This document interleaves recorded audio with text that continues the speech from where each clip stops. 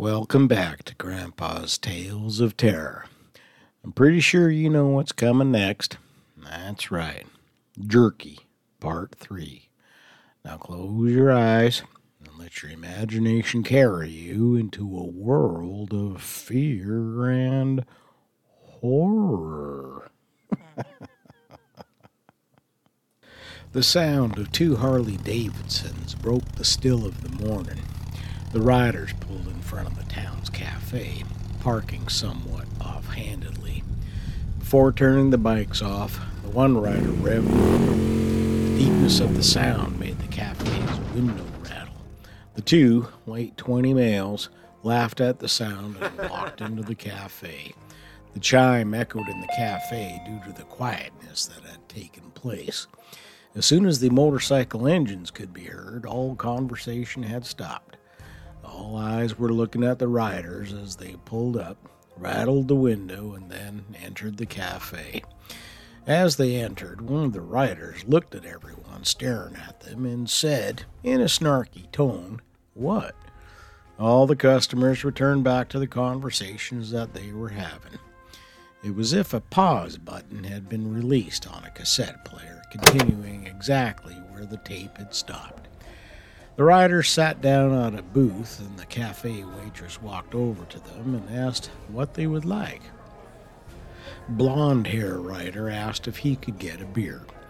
The waitress politely told him that they didn't sell beer, that he would have to go to the town bar to get one, but they didn't open till 4. His reply was, "Are you fucking kidding me?" She said no, she wasn't, but they did have soda, coffee, and other drinks available. Dark-hair rider asked if he could have something more specific. She asked what was that. He replied, her phone number. The riders started laughing when the cafe door opened and Sheriff John Gabriel walked in. He walked up to the riders and asked if he could see their license and registration. They looked at him and asked why.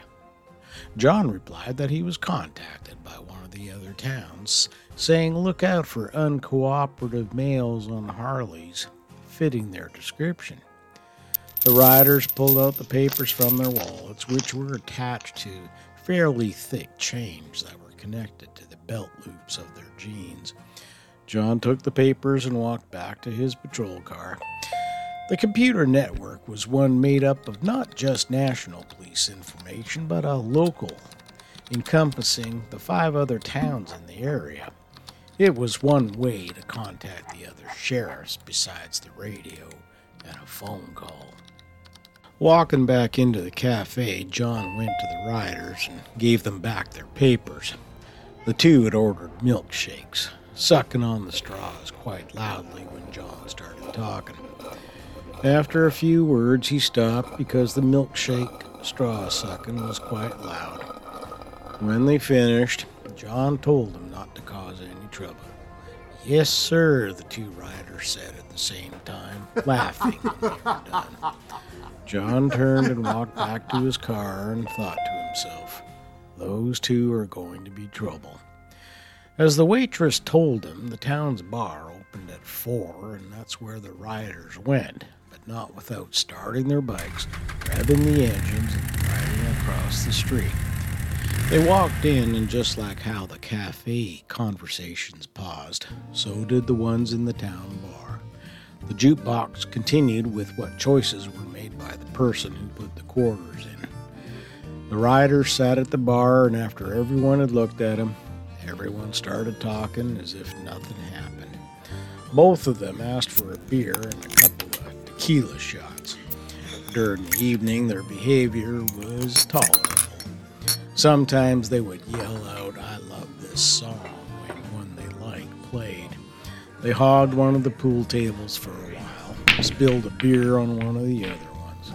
They danced with a couple of the local girls who didn't fall for any of their sweetness or come-on lines. After some more beer, they were dancing by themselves. When it was time for the bar to close, the riders were belligerent, asking why so fucking early. The bartender said that because almost everyone in town works at the jerky and sausage plant, the town wanted midnight to be closing time during the week. They want the employees to enjoy themselves, but they do have to work tomorrow. Saturday, it's open later because no one works except a skeleton crew who does repairs, cleaning, and whatever else needs to be done. The blonde rider asked if they could have a couple of beers to go, but the bartender said no. Both riders started to swear, calling Bartwin a shitty town, and the townsfolk were fucking assholes. Everyone who was still at the bar just looked at him. Other patrons started getting their jackets on and were leaving. The riders walked back to their bikes and were about to start them when they noticed the waitress from the cafe still working. As she turned the lights off, she walked out the front door, locked it, turned around, and there were the two riders standing behind her. One put his hand on her mouth, the other grabbed her legs, and then he carried her to the back of the cafe building. John received a phone call that something was happening in behind the cafe. He replied he was almost there, seconds away. He stopped the car at the back lane, saw the two Harleys were still parked in front of the bar. He drew his weapon and turned his flashlight on and started walking down the back lane, listening. After about 50 feet, he could hear some struggling sounds, and he was getting closer to them. He turned his flashlight off, approaching the sound. When he knew where the noises were, he turned his flashlight on, and there were the two riders wrestling with the cafe waitress. John yelled police to get on the ground. The two were completely surprised and blinded by the light. The waitress saw her opportunity to escape. Dark-haired rider ran towards to tackle John, but John sidestepped and tripped the rider, who fell headfirst into a garbage bin, knocking himself unconscious. Blonde Hair had his somewhat heavy wallet chain in his hand and started swinging it. John yelled out to stop and drop the chain, but Blonde Hair continued to swing it, so John shot him in the thigh. Blonde Hair dropped to the ground. He handcuffed them both, radioed for an ambulance and assistance from one of the other town sheriffs. Everyone showed up within minutes. The paramedics treated both riders. The one being shot was taken to the town hospital, and the other one released into John's custody. John shut the holding cell door and told the rider to put both his hands through the opening to remove his handcuffs. John unlocked one hand and reattached the open handcuff to a welded post. If somehow a detainee opened the door, they still wouldn't be able to escape. John then went to the patrol car driving to the hospital to check on the blonde rider. Getting there, John talked to the surgeon, who removed the bullet and told him the patient's condition. He wasn't awake yet from the surgery, but should be within a couple of hours. John thanked the doctor and left.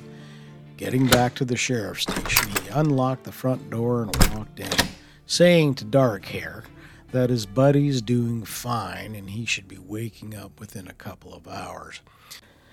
John also asked Dark Hair if he wanted a cup of coffee.